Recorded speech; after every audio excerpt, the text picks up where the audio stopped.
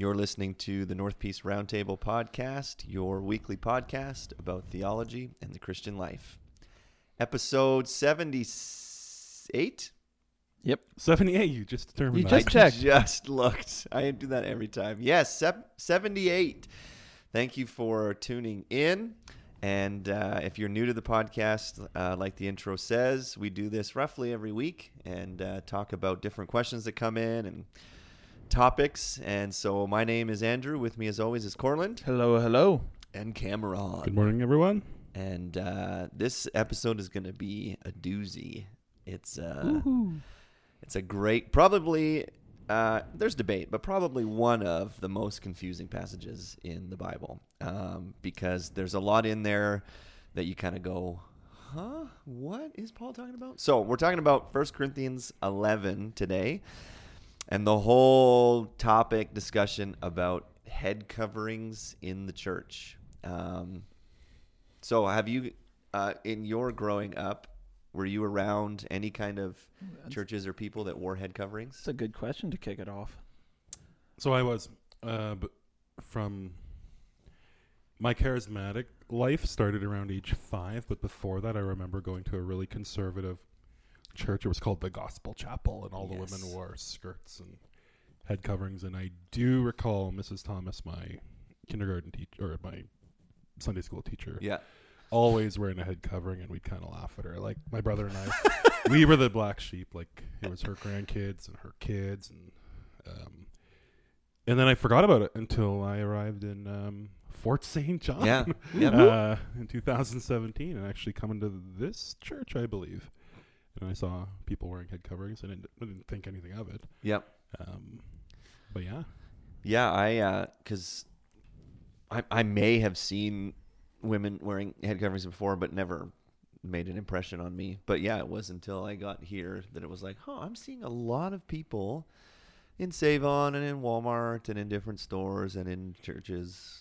I was just curious. There's a lot of people wearing, or a lot of women wearing head coverings, and then talking to a few people like Brad and Norm, and who grew up kind of old colony. And I remember when I first got here, just sitting down and being like, can you explain why are some of them white? Why are the head coverings? Why are some of the head coverings white? Why are some black? Why are they squares? Why are they certain? And so it was really interesting as they like unpacked different groups around here, whether it's, those are the Montney Mennonites. That's the Presbyterian. So, and you grew up here. So is it just normal to you? Yeah, I grew up here, so it's pretty normal to me to see it. Corlin, who's wearing a ball cap in church right now. I am. Corlin is... It says to uncover your head when you pray or prophesy if you're a man, so I'm good. My family, I am only second generation out of like pretty conservative Mennonite beliefs. So my father grew up, and his sisters and mother and the rest of his family would have all been wearing head coverings. And so I remember going to family gatherings, and it was there. And I remember we went to a different church than this one when I was growing up, and I don't remember anyone coming there and wearing a head covering, but I was around it enough that like it never threw me for a loop when I saw it. It just was a part of my life, so to speak. So my family didn't already, because we had come out of the Mennonite belief system. But we were around it. So well, maybe to kind of get cracking on this, I'll just read the whole chunk of scripture just so you can get the whole kind of context of it. So 1 Corinthians 11, we'll kind of read verses 2 to 16 and I'll just read all of it, and then we'll just try and work our way through and go, okay, what is Paul getting at? Are women supposed to wear head coverings today? Is this just a cultural, what is the principle that's underlying this? So I think that it'll be good. So Paul says this: now I commend you because you remember me in everything and maintain the traditions even as I delivered them to you. But I want you to understand that the head of every man is Christ, the head of a wife is her husband, and the head of Christ is God. Every man who prays or prophesies with his head his head covered dishonors his head.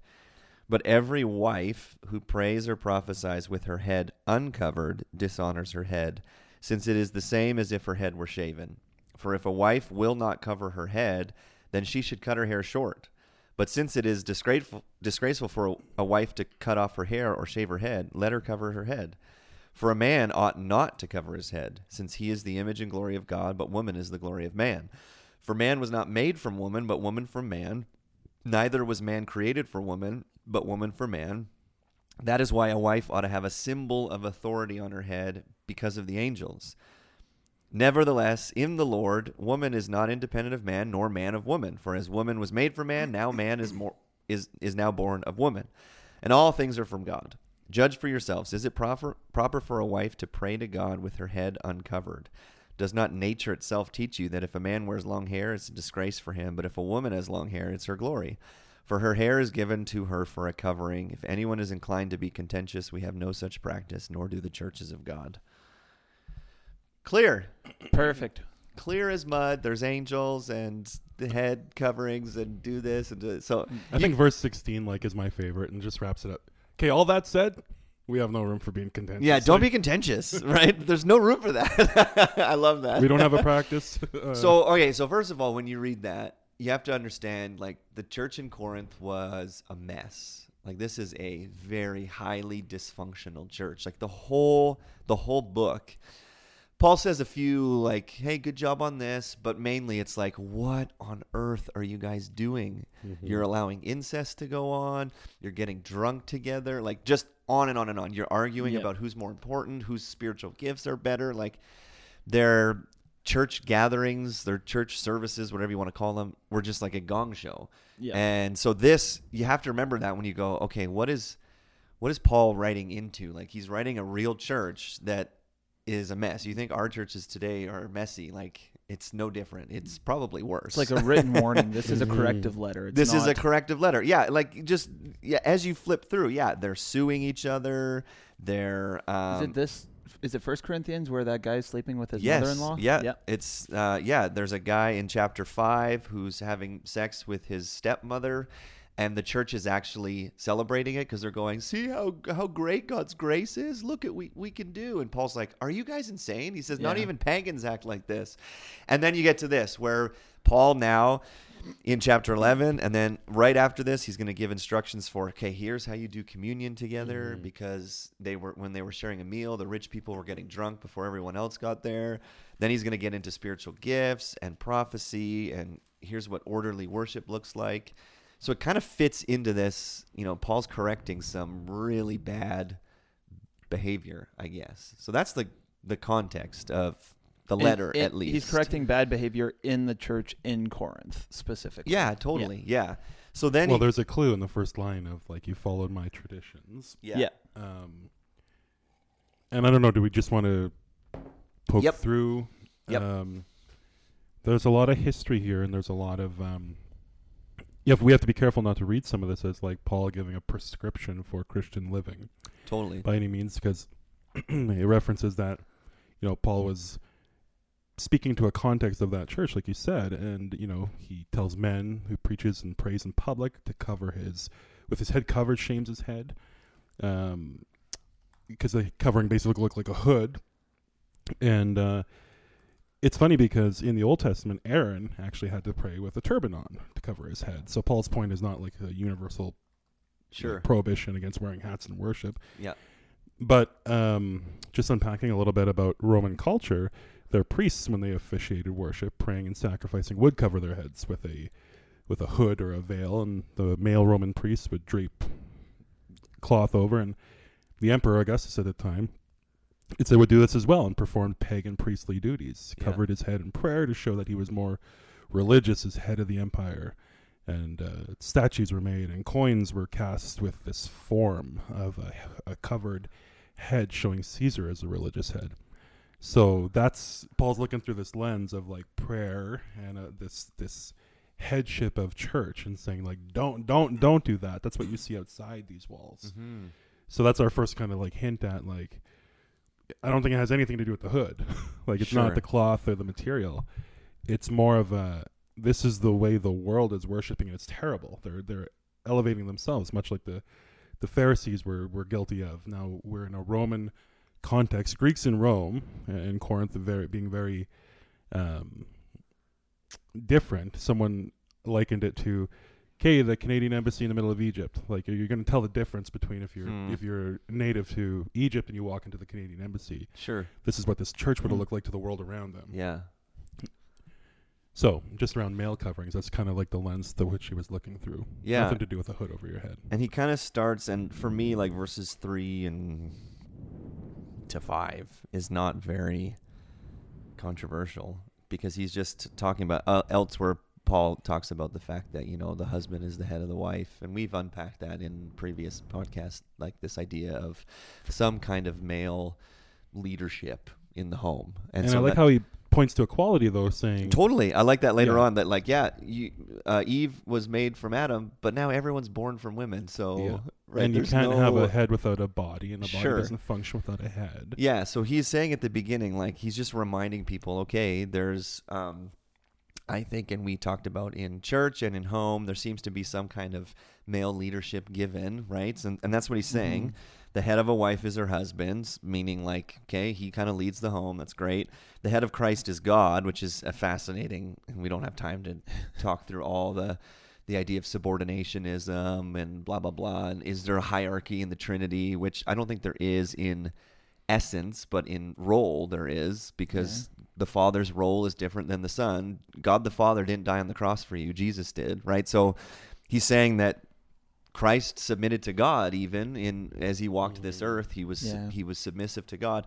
So he's just kind of breaking down, like, okay, so there's order. Because you think about how disorderly the Corinthian church was. Paul's like, okay, no, guys. Husband's the head of the home. The head of Christ is God. Look, even in the Trinity, there's some order in roles and blah, blah, blah. And so that's where he starts with. Because think about, that's a good place to start if your church is just out of control. Oh, no. Let's remind you of the order. And then, he gets into, I like that you brought up the cultural thing. There is so much cultural stuff at play here. Yep. I would Tons argue of it's it. mostly cultural That, and has little to do that with... in our North American culture, we look at it and we go, huh? Yeah. And even different than, because I think sometimes when I read, or when people read, okay, a wife covering her head, oh, do you mean like a burqa, like in Middle Eastern? No, not even that. It's not even that. Like today when we look at Iraq and, oh, they're all covered. Yeah. Nope, it's completely different than that even.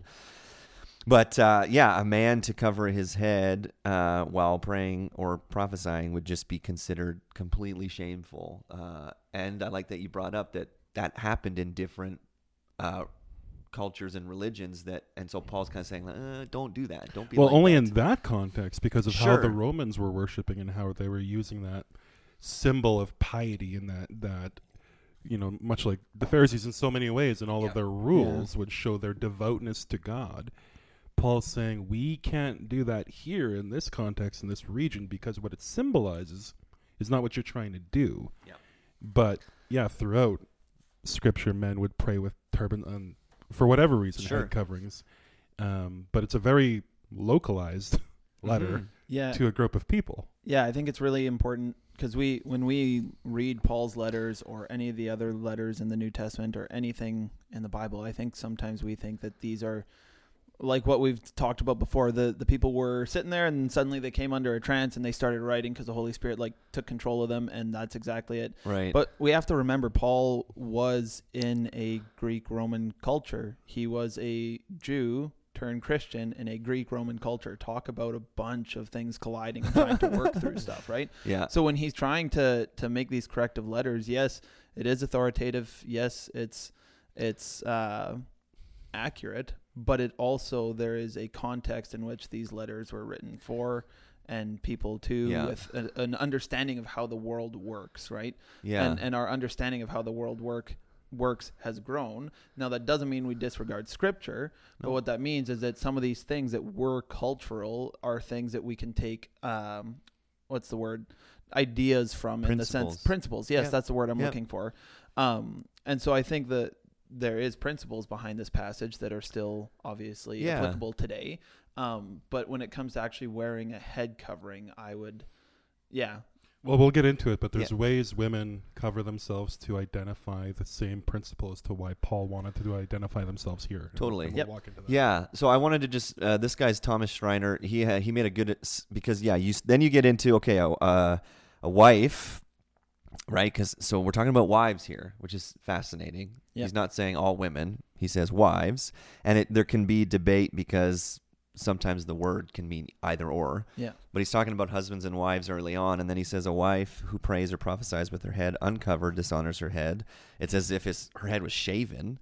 And if she won't cover her head, then cut your hair short. But since it's disgraceful for you to cut off your hair or shave your head, well, then just cover your head. So this guy's talking about there's no evidence that full veiling, familiar in Islam, was current in Paul's time. So it can't be a full veil. It's not like I said, it's not like a burqa. It's not just your eyes are showing. It's not that. Yeah. It says the problem with the Corinthian woman is that they were wearing their hair loose and flowing down their backs. He says the word apocalypto is used in Numbers 5:18, where a woman suspected of adultery had to unbind her hair and wear it loosely. So he's saying, okay, there's something going on here culturally where upstanding women who were married and not sleeping around would not wear their hair loose down their backs. It was that was a sign of being a loose woman, right? And then he shows Numbers 5:18. If you're suspected of adultery, you have to wear your hair loose and flowing down your back. Respectable women in Paul's time did not appear in public with their hair long and flowing down their backs. They wore their hair piled up on their heads in a bun. And Paul wants the Corinthian women to adhere to this custom. So he's saying, like, okay, if you're going to wear your hair loose, you might as well just shave your head because it's so disgraceful in that culture. Like Paul's like, no, do what culture's saying. Wear it up as a sign of you are a married woman who's respectable in culture. And so to add on to that, he's also saying if you're convicted or caught in an adulterous relationship, they'd actually shave your head. Yeah, it's totally. A shameful warning. And there was actually one writer talked about where did it go? Some of the just the laws, and I was reading it and thinking about Singapore in our time there, where they actually have a subsection of the police force that checks the subways for chewing gum and checks the subways for drinking water. Wow. There was reportedly like control police or like just a Roman guard that would double check on promiscuous women. And so that's, if not having a head covering would essentially say, I'm a devoted wife, do not touch, do not pass go. I'm committed to my relationship. By not doing that, you'd walk around saying you're promiscuous. You're essentially a prostitute in many ways. And I was thinking about that, and as we just said, like, well, that's a wedding ring today. Like, we kind of use it as like, I remember long before I met my wife, like, wedding ring, no go, right? But essentially, that veil in public was like, hey, no go. That person's committed. They're in a devout relationship. There's nothing there. Yep. But there would be, of course, I remember the prostitute that washed Jesus' feet with her hair. Like, obviously, this is flowing. She's probably not wearing a veil. She's probably not covered. That's why everyone would know she's a prostitute. Not probably because they used her services or saw her do something. They just knew by looking at that in that cultural context that woman was a prostitute. Yeah. And so if you're questioning why we would be coming at it from this angle, because I think sometimes we read a passage like this and we see like a do this, so then we're like, oh, we should do that. But if you're questioning why we would enter at it from this angle in the sense of context and what they believe about hair and all that stuff, verse 14 is a great window into that. Does not nature itself teach you that if a man wears long hair, it is a disgrace for him? But if a woman has long hair, it is her glory. Like Paul's argument itself around this is around nature and would have been around their understanding of nature, right? Yeah. So it even Paul is arguing for the sake of their understanding of things. And you even think culturally today, like my wife has shorter hair, and I know guys that grow their hair out, and culturally it means nothing to us. So we wouldn't go, oh, shame because your wife, cut her hair above her shoulders. It's like, who cares? Because culturally that means nothing to us, right? So the long hair on the men is quite interesting, though, because there were, like I mentioned, Romans who were, through their pagan practice, were veiled or covered, hooded, very clean shaven, would let their hair grow, and they looked effeminate. And there's references to this kind of sexual fluidity and Man, that sounds familiar. Yeah, to our day and does it age. sound familiar? So, what Paul is saying is that you cannot be in this position of praying and prophesying, which essentially is leading a church, which is funny because he says women when you're praying and prophesying the same way he says men when you're praying and prophesying. That's a different podcast. That'll stir a big old pot. But he's saying you cannot do it while replicating pagan worship around you. And by having that long hair, you are drawing shame because you're confusing people. Yeah. They're seeing that in the world and you're not different. Yeah. They're seeing this pagan worship that is just like, oh, let women be women and men be women, and this the sexual immorality that was so prevalent is what Paul's really pushing back at. That mark yourselves different when you're worshiping God. And think about so many other times in Paul's letters, he's saying don't use your freedom in Christ to just kind of do whatever you want. Because already in 1 Corinthians, a guy's sleeping with his stepmom, no big deal, freedom in Christ, grace. And Paul's like, are you guys insane? So I could see women in the day going, sweet, freedom in Christ, I don't have to wear my hair up high, I can do whatever I want. And Paul's like, no. That was part of it, No. He's like, don't live like that. And just wear your hair up. Put your, little veil or shawl on when you pray or prophesy. Men, take it off. Don't do, because he's just saying, it's not necessary for you to be like, freedom in Christ, I can do whatever I want. He's like, nope, just do these orderly things so that, people aren't confused when they come. And that's why later on when he gets to the gifts, he's like, okay, if you guys all are rolling around on the floor speaking in tongues at the same time and an outsider comes in, they're going to think you're insane. Yeah. Don't do that. Or it'll look no different than the pagan practices or orgies or whatever they're doing outside of the church. Yep. So he's like, there's order in worship. So men and women act like men and women, and don't just because of your freedom in Christ, do whatever you want. So that I think that gets into the wearing a head covering, not wearing a head covering, the hair, the shaving. It's so layered with cultural, right? Why do we wear wedding rings right now? Why do we exchange that in the marriage ceremony? Totally. There's no prescription for that in the Bible. No. We are subject to cultural norms. And we actually then adopt them into Christian practice like they should be there. Sure. But really, it's just symbolism, and even worse, it's jewelry. It's not even often modest. But we accept it as a cultural Christian standard that when we marry in the sight of God, we're going to give this jewelry for a woman to adorn and for a man to adorn to say that they're taken. Yeah. You don't see too much different here. Yeah. So what do you think Paul means, though, when he says, because of the angels they should do this? What do you guys think about that? Verse 10, that is why a wife ought to have a symbol of authority on her head because of the angels. And I've heard much debate. The word angel literally just means messenger. Mm-hmm. So I've read some that said Paul's just talking about messengers that come to the church, human messengers that show up. He's like, they would show up and go, what? Your women's heads are uncovered? Your men's heads are covered? What is happening here? Yeah. Or elsewhere in the Bible, like in Revelation, it talks about angels being assigned to each church. So he could be saying, okay, there's angels that are there worshiping with you. So for their sake, act in an orderly way. Yeah. There's some debate even around with similar, along the lines of what you just said, the latter of what you just said is Paul. Like we said earlier, he was a Jew, right? So he was raised Hebrew of Hebrews. He knew the Torah extremely well. And what was a happening in the Torah that nobody wanted replicated again? The happening of Genesis 6, where the angels saw the daughters of man and came and took them, right?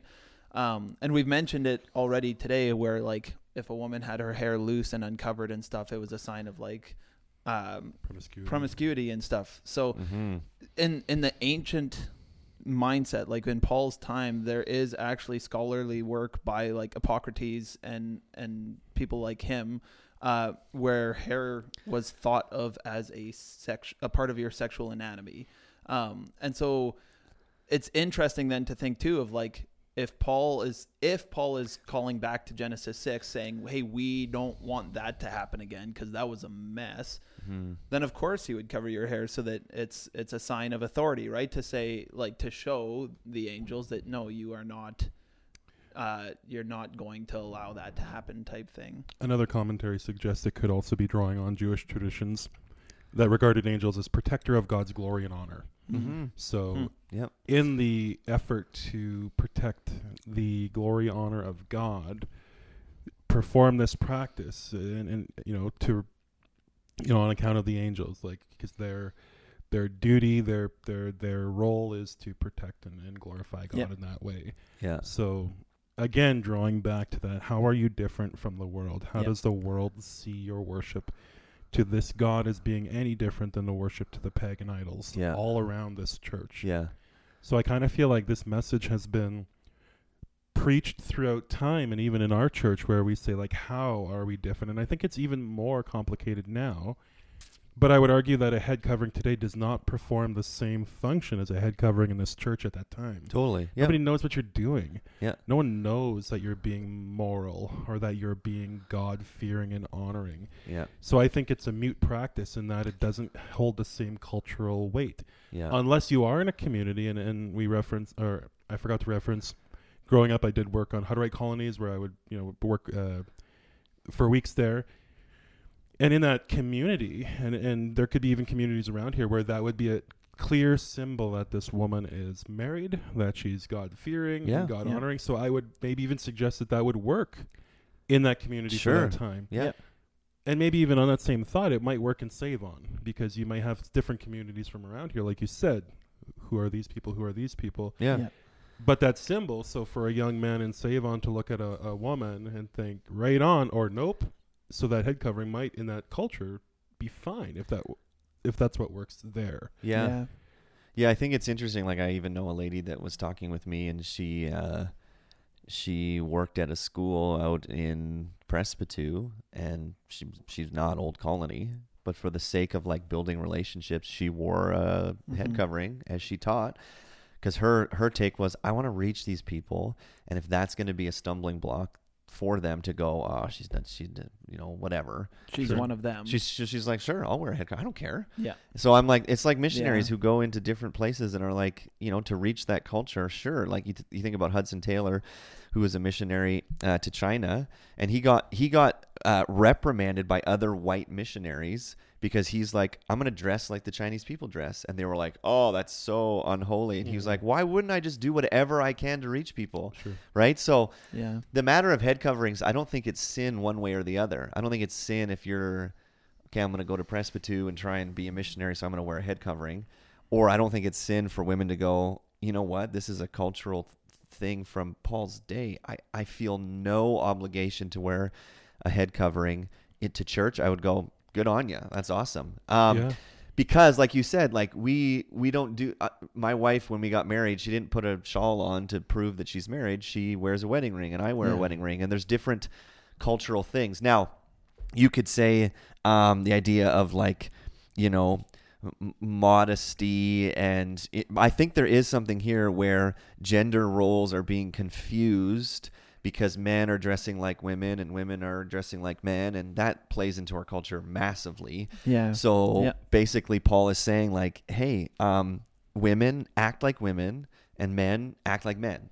Yeah. If you wanted to do like a really dumbed down principle, like, hey, act like, but in that case, there's so many cultural layers. Because acting like men, does that mean, like, a high and tight haircut? Well, maybe, but not necessarily. Yeah. Right? So, but I think Paul he's reinforcing, okay, there are different roles for men and women, and that's okay. Mm-hmm. So just act like it. Yeah. So I think, I'm actually reminded when we travel to see my wife's family, we always switch our rings to the other finger. Because in Europe and even in South Asia, for the Eastern Europeans, our ring finger is... You wear it on the right hand over there. We wear it on the right hand, because on the left hand it means nothing. It's just cosmetic. Interesting. I did not know that. Cosmetic jewelry. So we just switch it the whole time. Every time we've gone there, we just switch our rings. Yeah. Because her family wouldn't understand why we wouldn't have a ring on the right hand. That's so interesting. But I think what's even more important for application is how would we today in our culture in this church, how are we distinct? How Yeah. do we live? How do we present ourselves in the community as people who are God-fearing, as people who are honoring the order, the headship of Christ, the modesty to which we're called towards in our community. And modesty is very relevant to where you are geographically. Yep. I've shared before just a really interesting story of missionaries who were preaching modesty on the mission field, and toplessness was not wrong, and so really difficult for that Western missionary to wrap his mind around. But those people were God-fearing and they were being modest in their culture. Sure. So how do we in Fort St. John? How are we distinct? How are we different from those who practice pagan, or those who are not God-fearing? I Yeah. think that's something we should wrestle with, and it's not putting a veil over our heads necessarily. No. Well, even I liked the Tom Schreiner, the guy that I read before, when he talks about significance of this text for today's world. Am I suggesting that women return to wearing coverings or veils? No. We must distinguish between the fundamental principle, that's what you were saying, Cortland, that underlies a text and the application of that principle in a specific culture. God has ordained that men have a responsibility to lead, while women have a complementary and supportive role. More specifically, if women pray or prophesy in church, they do so under the authority of male headship. And I love that he says this. Failure to wear a covering in that day and age sent a signal to the congregation that a woman was rejecting the authority of either her husband or male leadership. Paul was concerned about head coverings because of the message that it was sending to people in that culture. Today, if a woman fails to wear a head covering while praying or prophesying, no one even thinks about that. No one thinks that that person is in rebellion. If she stood up to pray and she didn't cover her head, that means nothing to us. We're like, okay. In our church specifically. Sure, yeah. In our, I would say, culture at large, besides yeah. kind of niche cultures that surround Fort St. John. Yeah. It's the same as if, like, when a guy, and we talked about this, lots of times you'll see guys take off their hats while praying. To me, I don't even bat an eye if a guy wears a hat in church. I could care less. It means nothing to me. And I don't go, how, that's so disrespectful. I go, there was a guy last Sunday that wore a hat during church while we prayed, while we sang, while I preached, and I'm like, I could care less. It means nothing to me. Like, it's not a thing anymore, I don't think. Yeah. Right? So... But I like, Cam, what you're saying. Like, there's this distinction. How are we distinct from the culture? And we have orderly worship in our church. We don't. And I think there's still something to say, like, when people come in who are outsiders, like Paul talks about, we're not doing things that they go, what in the world is, these guys are a cult. Yeah. Like, Paul says, like, if you're going to have people speak in tongues, 1 or 2 max. And if there's no interpreters, just shut your mouth. That's my paraphrase. Yeah. So when people come in, and we have people who aren't followers of Jesus coming to our church, which is awesome. Yeah. And there's nothing, I think there's order to our worship, and there is distinction from the culture. We want to talk about Jesus. People, dress modestly or whatever you want to talk about. There's things that we go, okay, there's something different. But then there's order. Like we pray and we sing and I explain the Bible, and there's nothing that's like, shut up, and It's actually really interesting to think it's all public facing. So we're in a world where it's like, I'm just gonna do me, and if it bothers you, that's your issue. Yeah. Paul's actually saying, no, you don't have to wear it at home. Your husband knows what's going on. Like, your home is your safe place. When you are in public and people can see you and people perceive what you are to be different. Yeah. That actually pushes back on everything, because through the whole Freedom in Christ movement, or the whole, like, don't tell me how to be. Yep. We're actually in more conflict with this text than someone wearing a head covering. Yeah. And I think about even my life at work, where I shared a number of weeks ago where someone said, wow, you have really great self-control and not swearing in the workplace. I'm like, well, I just don't swear. Yeah.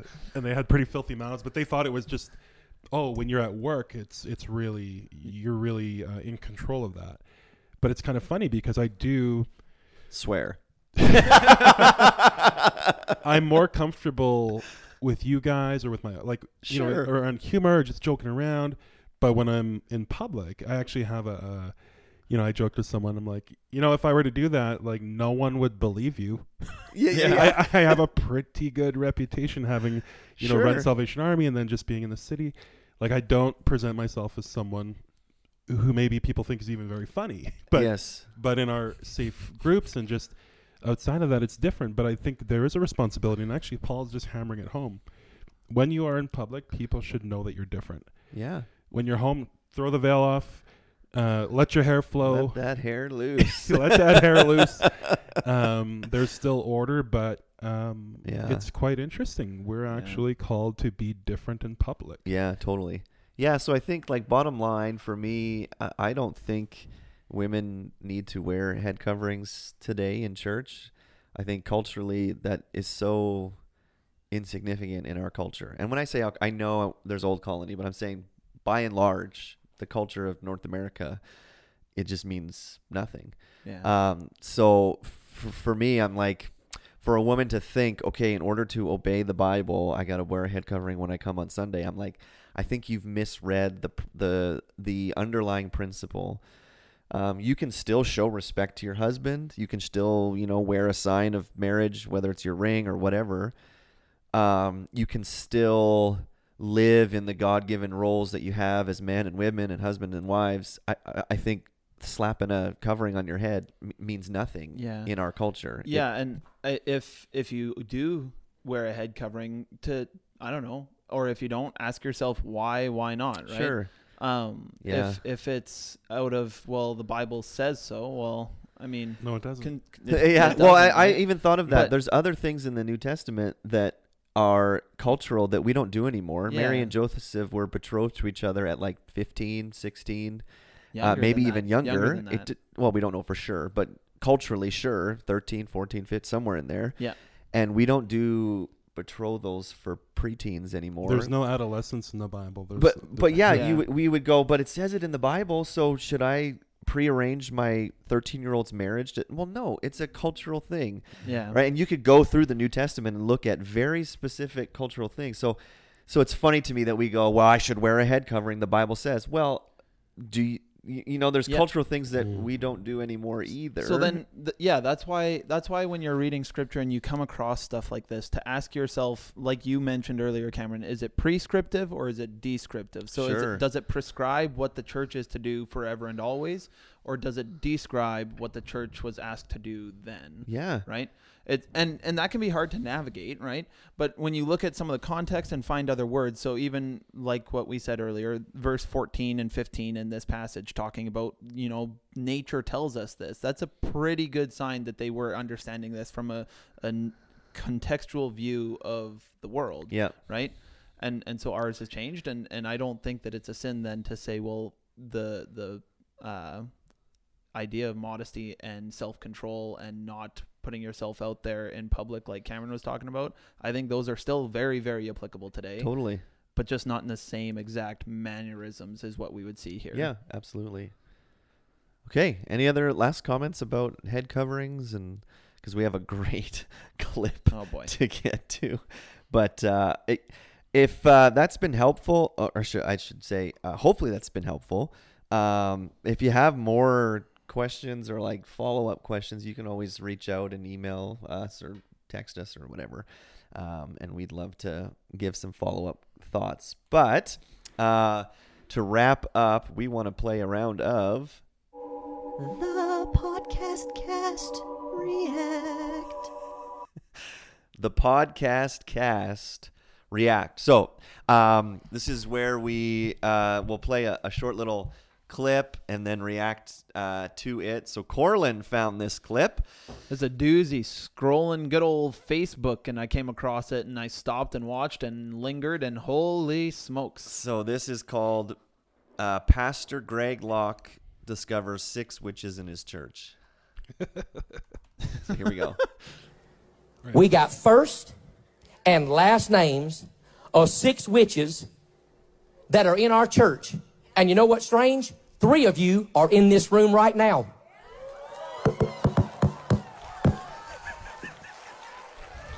Three of you in the room right now. You better look in my eyeballs. We ain't afraid of you, you stinking witch. You devil-worshiping Satanist witch.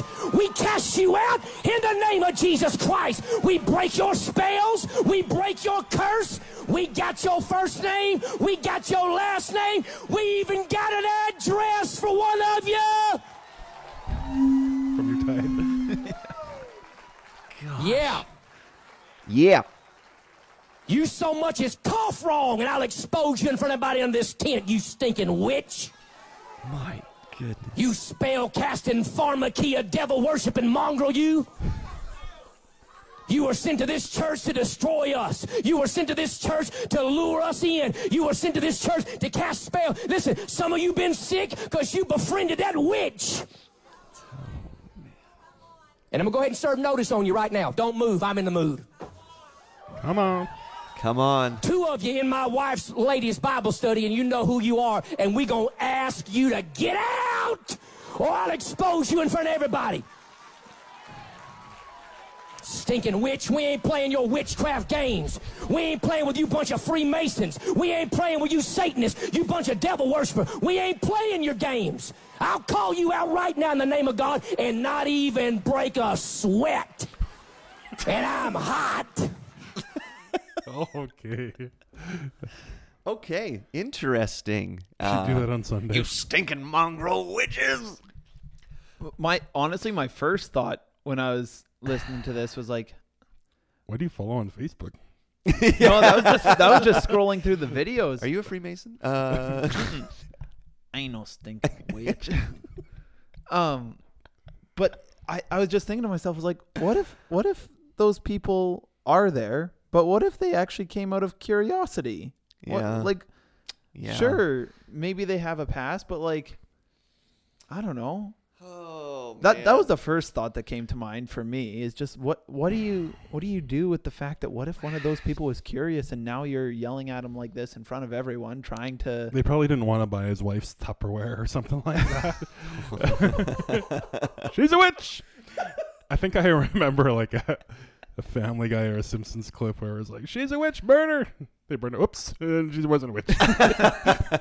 It's an interesting. Yeah, that was my first thought. Is that really to me? And this is completely judging just based on that clip. I know nothing about the guy. Seems like you want some attention, Pastor Greg Locke. And everyone's cheering for you. And, oh, yeah, you're amazing. I don't even care. I'll expose you right now. Look how brave I am. Is that really the avenue, to do that? I'm going to, in my church service, publicly shame people and expose things. I mean, I could do that every Sunday. Some of you are sleeping with people that aren't your spouses, and I'm going to expose all of you. And I know your addresses. Okay, is that really how we deal with sin in the church? I could do that every week, because every week I have people who come and they're dealing with different things. And there are cases where the church has, when stuff has happened, I'm pretty sure it was if it wasn't in front of the church on a Sunday, it was at an AGM or something, where we've discussed or brought up the fact that, hey, this has happened in the church. Yeah, totally. This is how the church is dealing with it.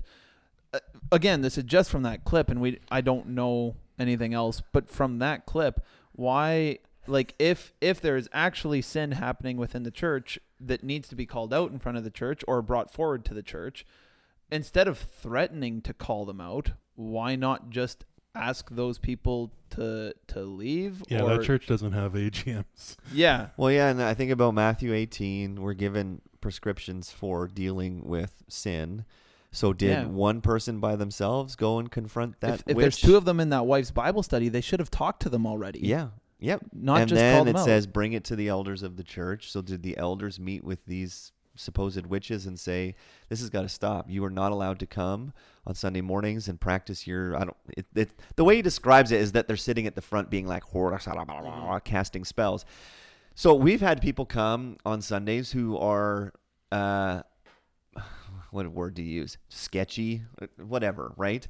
Who I've prayed as we're worshiping, okay, Lord, please don't allow them to do anything dumb. Mm-hmm. Please don't allow them to stand up and scream and yell. Yeah. Now, did I get up on stage and I know some of you here? No, that's completely inappropriate. Completely inappropriate. Yeah. But I may talk to them afterwards, and I have actually. There was a man who was coming, who was approaching some of our single, this was a few years ago, single women, making them extremely uncomfortable. Yep. And it was inappropriate. Yep. And so I didn't stand up on stage and go, I know you, Corlett.